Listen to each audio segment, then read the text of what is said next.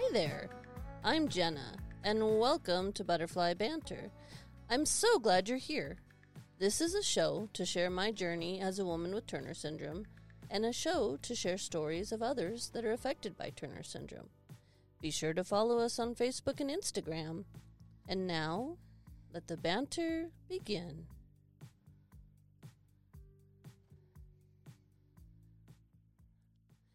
Hey everybody, welcome to another episode of Butterfly Banter. Today my wonderful guest is Paige. Paige, would you like to say hello? Hi. We're so excited to have you today. So I'm excited to be here. We appreciate your time today. So, Paige, let's start off and just tell us a little bit about yourself, where you're from, and a little bit about your journey with Turner Syndrome. Well, I'm 26 years old, and I'm from New Jersey. I was diagnosed with Turner Syndrome at 5 years old, and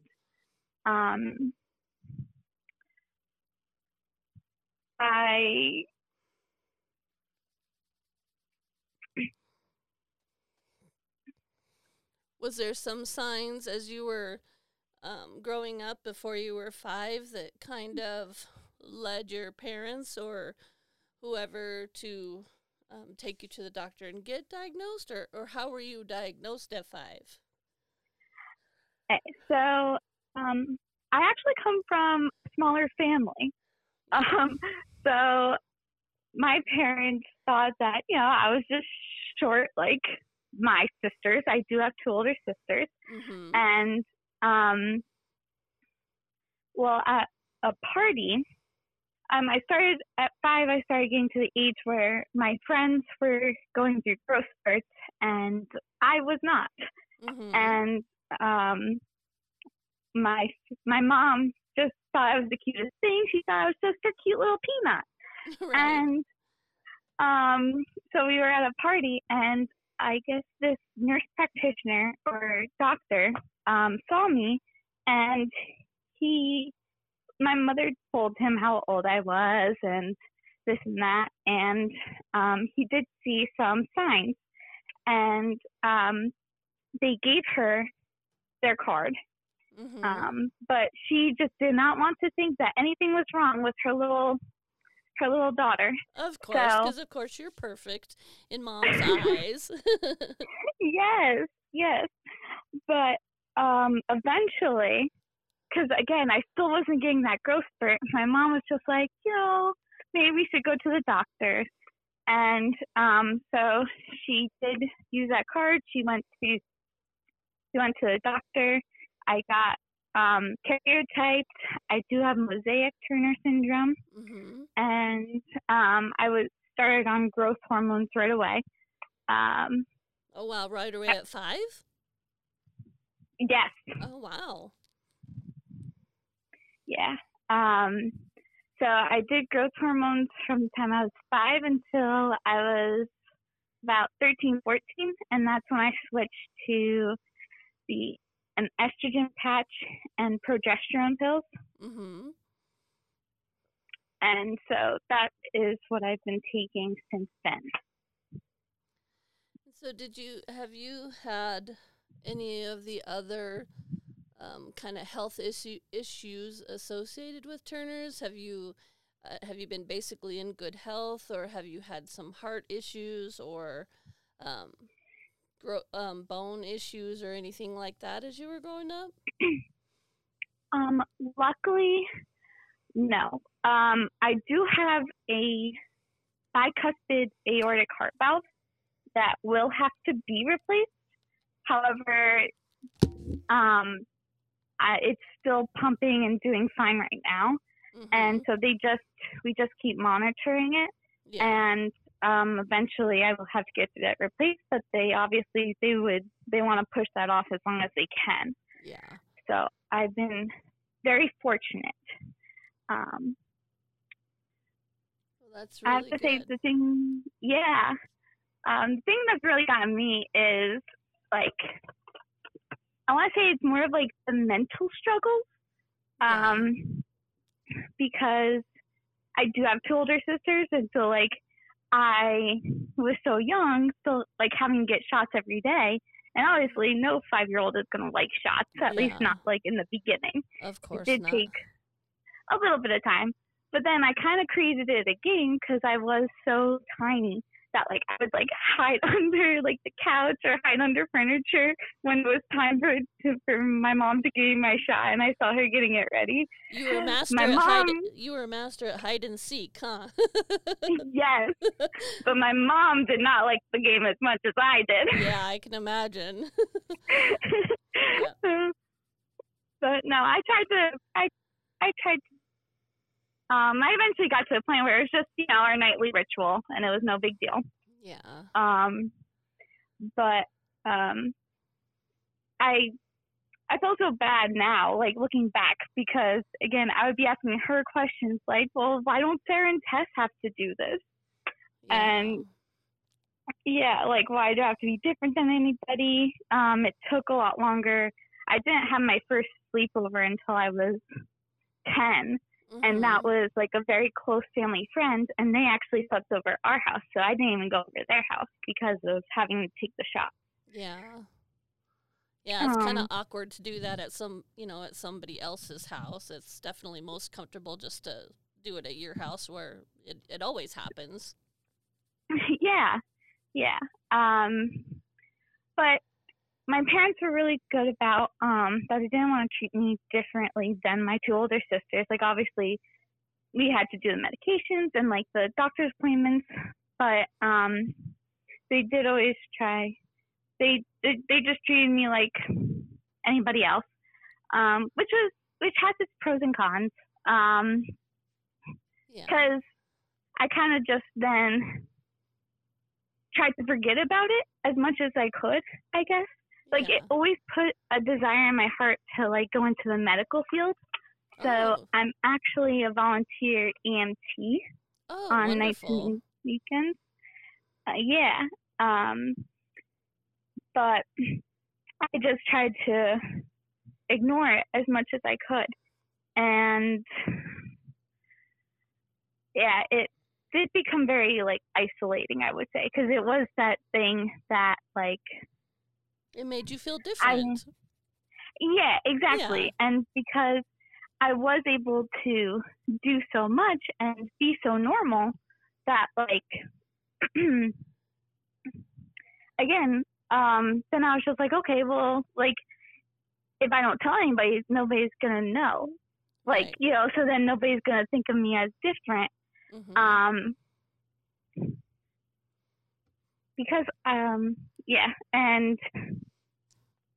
Did you have a lot of friends growing up? I mean, were you able to make friends and, have some good relationships and friendships along the way? I was always nice to everybody, but I wasn't, let's say, like, best friends with a whole bunch. It was always just, like, a close 2 or 3 friends. Yeah. My mom always told me that it really doesn't matter how many friends that you think you have, that, when it's time for you to leave this earth and when, by the time you die, you really are going to be able to only count your really good friends, like true, honest friends, on one hand. So it's not even the quantity of friends that you have, it's the quality of friends. So as long as you had a few close friends, that's what's important. Yeah.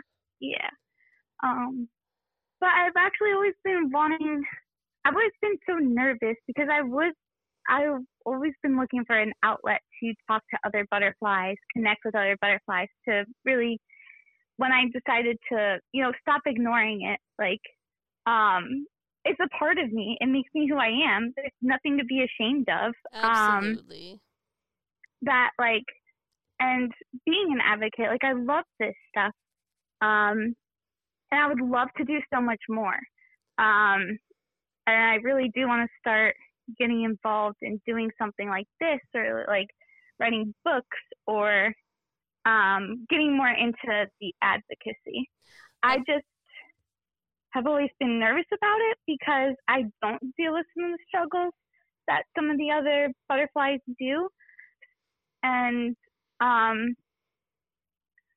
Well, and then like all our journeys are different, and yours is just as important as anybody else's.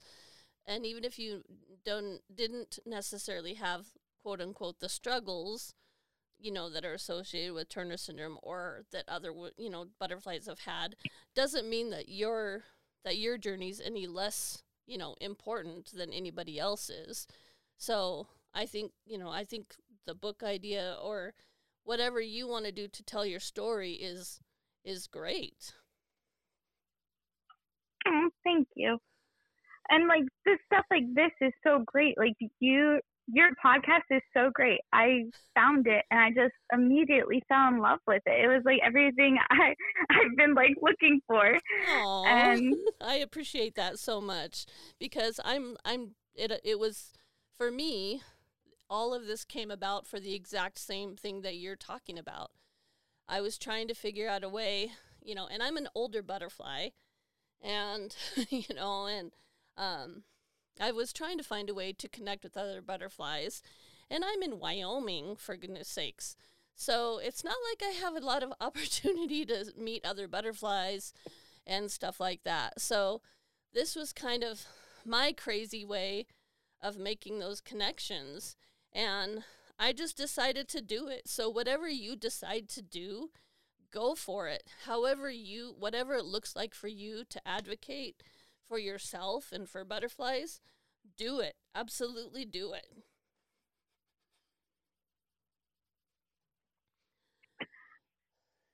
Yes, I'll definitely. I've been really thinking about and planning how I'm going to do that, but I definitely do plan on doing that. Yeah, there's all kinds of options out there, and whatever you feel called to do, just go for it because you can do anything you set your mind to. And any type of advocacy is great. It doesn't have to be on a huge scale. This podcast isn't anything major, huge, in the grand scheme of things, but it is huge to me, and I feel like it makes a difference in some small way. And so I keep going with it because I know it's making a difference somehow, some way, even if it is a small way. Yeah. And you're making a difference with being an EMT, and you make a difference in people's lives every time you go out to do anything with that. So you're making a huge difference all around. Thank you. Are you planning on pursuing more into the medical field, or are you just going to keep up with the EMT, or what do you think? I've thought about it. So I went to college and I got my degree in accounting. Mm-hmm. And it wasn't my first interest. And after graduating, I was just like, okay, I'm gonna go for EMT, see if I like that, start off volunteering and just seeing if I can handle all of it, and then diving into it more and more. Mm-hmm. So I would do my full-time job on nights and weekends. I would volunteer. I enjoyed it. I loved it. And I decided to go full-time EMT. So that's when, literally the week of my orientation, the COVID pandemic burst out. Oh, and man. So I was thrown into it full force. Yeah. Yeah, and I burnt out very, very quickly. I can imagine. So, and my mom, being like the loving and mom she is, she saw like how burnt out I was and stuff like that, and she was just like, you know what, why don't you go back to accounting and work for me, because she's also in the accounting field. Mm-hmm. So I said yes, but I've had trouble deciding between the two, whether if Yeah. I should like stick with accounting or go more into like the nursing medical field. Mm-hmm. Um, so it could honestly go either way right now.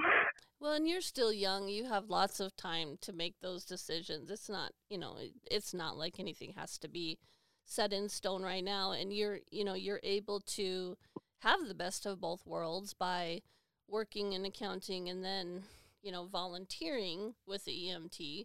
So, you're still able to have the best of both worlds and then decide what you want to do. And who knows, maybe something totally different will come along, but you've got a lot of time to decide. Yes, thankfully. Yeah. Do you think that knowing that you had Turner syndrome at a younger age, do you feel like that was beneficial to you? I've talked to a lot of different butterflies that found out at a lot of different age ranges that they had Turner syndrome. And how do you feel about knowing from such an early age? Do you feel like that was a good thing for you? Um, I feel I feel like there's pros and cons, but I do feel that there may be more pros than cons. Um, I mean, unfortunately, I remember being the 15-year-old going to like my cousin's baby shower, and like obviously I love my cousin. I was super happy for her and stuff like that. But on our way home from the baby shower, like I burst down in tears because like I knew and that like it's not that probably is not going to happen to me. Yeah. How did Um, that conversation happen with, was it your parents that had that conversation with you or your doctor, or how did you find out about that infertility piece of Turner's? it was I want to say it was a kind of a mix of things. Like I remember being very, very, very young, like when I was first diagnosed, and he was talking about what it all meant and like some of the effects and stuff like that of Turner syndrome, and him talking about me not being able to have kids. But again, I was so young and stuff like that. I was just like, it wasn't on my radar. I was just like, Right. that's no problem. Yeah, Um, of course. Yeah. and then, yeah, obviously then like I went to my teen years and I started, thinking boys were cute. And then it Yes, of kind of just like course. hit me again. And, then and me, like, my doctor actually kind of told us to kind of like, to kind of actually stay away from the internet for a little bit, or Yeah. like, because you'll just go down a rabbit hole, and like he was very take things as they come, one day at a time, one Yeah. step at a time, Yeah. which was great. I loved my doctor, Yeah, and that's I was definitely good advice. yeah.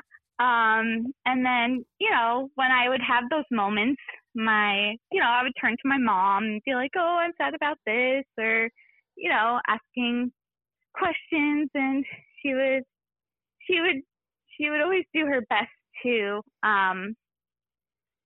comfort me and be like, you know what, like, there are so many children that, need good homes that you can adopt, and there's in vitro now, and like that there are other options. It doesn't mean you're never going to be a mom.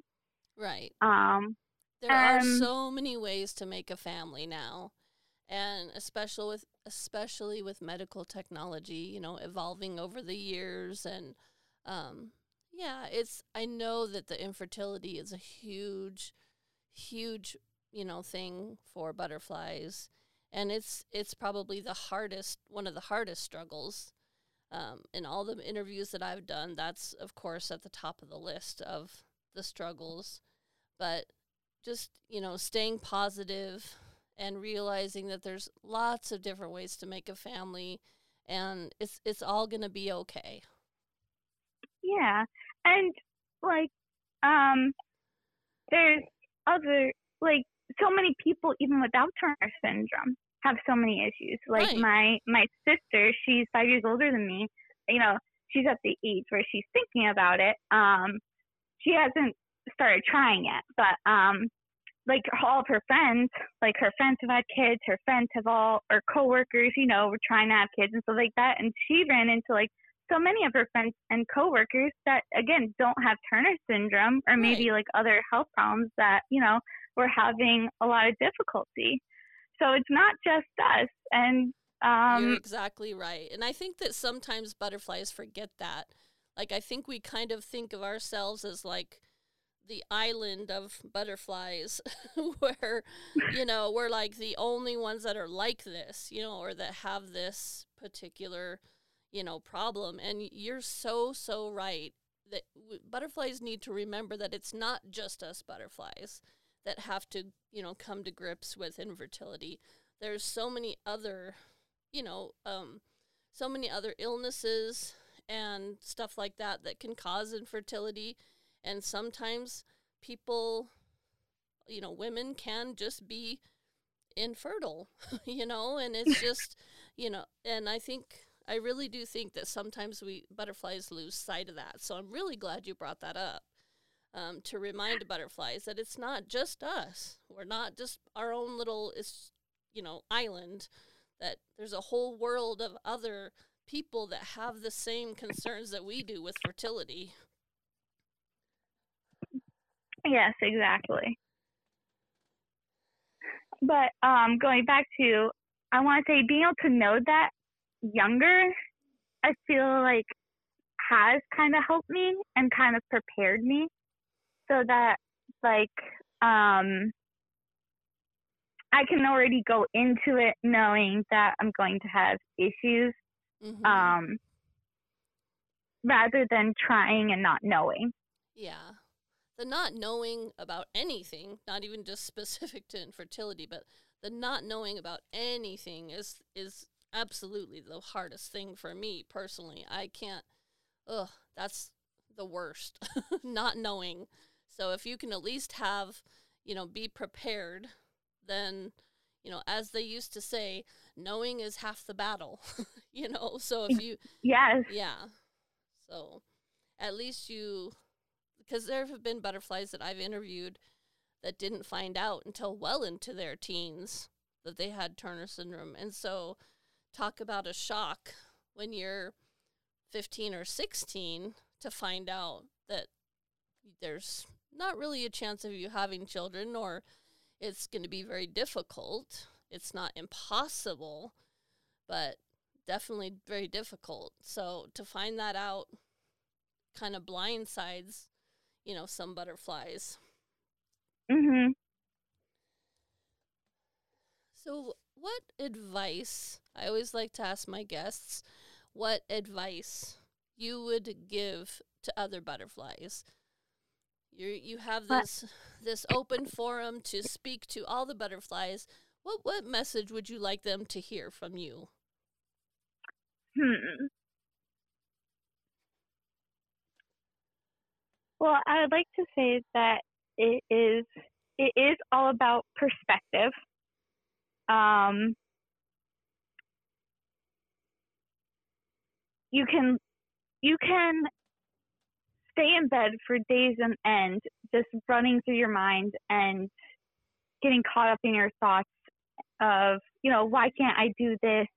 Or I don't like that I'm this way, or that I wasn't able to do this because of, something that I can't control. But you can control your perspective and your reaction. So you can either choose to wallow and stay in bed for those days and just keep those thoughts going, or you can take a deep breath, be like, you know what, I'm not going to let this hold me back. I can change my perspective. Instead of looking at it as a weakness, look at it as a strength, and just find creative ways to work around what you're struggling with at that moment. Absolutely. That was very well said. Yeah, it is. Everything's all about your perspective. And you're exactly right. You can let it knock you down, or you can, just like we kind of talked about earlier, you can take it one step at a time, one day at a time, and just keep putting one foot in front of the other, and just try every day to have the best outlook that you can.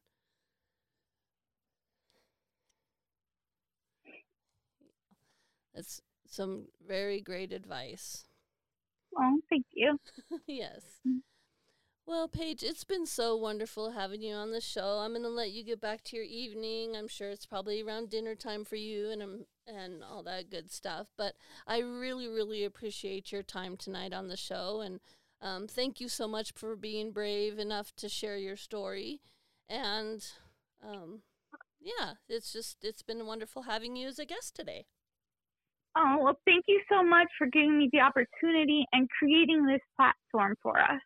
And maybe once I decide what avenue I'm going to take for advocacy, we could collaborate again. Oh, absolutely. You let me know whatever you'd like to do, and I'd be more than happy to help. And I'm sure there's plenty of butterflies that are listening that would be glad to help too. So, yes, definitely.